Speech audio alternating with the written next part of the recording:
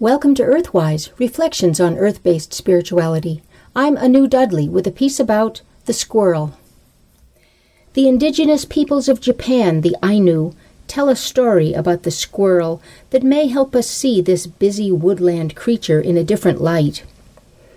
Long ago, when the Ainu sun goddess Chupkamui illuminated the earth and nurtured all life, she would put on her sandals each day at dawn and walk across the sky from the brightening horizon in the east to the dimming horizon in the west. She had been walking thus every day for as long as there had been a sky to bear her footsteps, and for as long as there had been an earth to receive her beauteous light. Walking across the sky like this every day, Chupkamui noticed after a while that her sandals were beginning to wear out. And so the sun goddess fashioned some new sandals for herself. But what was to be done with the old, worn-out sandals? They had daily touched her sacred feet and trod daily through the celestial realm. They couldn't just be tossed upon the rubbish heap. And so Chupkamui, the beautiful sun goddess, turned her old sandals into squirrels. And imbued as they were with the powerful energy of the sun, the squirrels scurried about the forest, chasing each other over the ground, up and down trees, hardly resting for even a moment. And over the eons, as more and more of Chupkamui's sandals became too worn for her daily walk across the sky, more and more squirrels were created, so that today the woods, yards, and even the cities are busy with squirrels, the sun goddess's cast-off sandals. The squirrel was seen as a solar animal in many other cultures as well.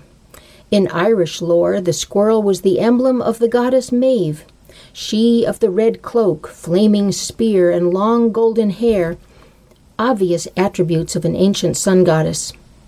Maeve's squirrel sat on her left shoulder, while a raven sat on her right shoulder, and these familiars ran across the land and flew across the sky, gathering information for Maeve about what was happening out in the wide world. In Norse mythology, the squirrel Ratatoskr served the sun goddess Sunna.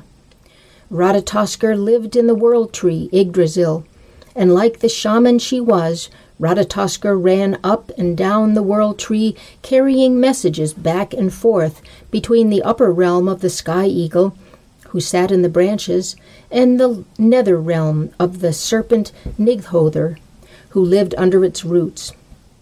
Ratatoskr went up and down like the sun, and as the sacred messenger shared Sunna's wisdom with the sky above and with the earth below. This is a pretty large mythological mantle for such a small animal to be wearing, and may seem surprising for the diminutive creature we know today. In our world, if we pay any attention to the squirrel at all, we know it to be only a bushy-tailed rodent that lives in trees and eats acorns. Studying the natural history of squirrels, however, tells us that this rodent is found almost worldwide in scores of species and in a wide variety of habitats, from forests, plains, deserts, and tundra, some living in trees, others on the ground.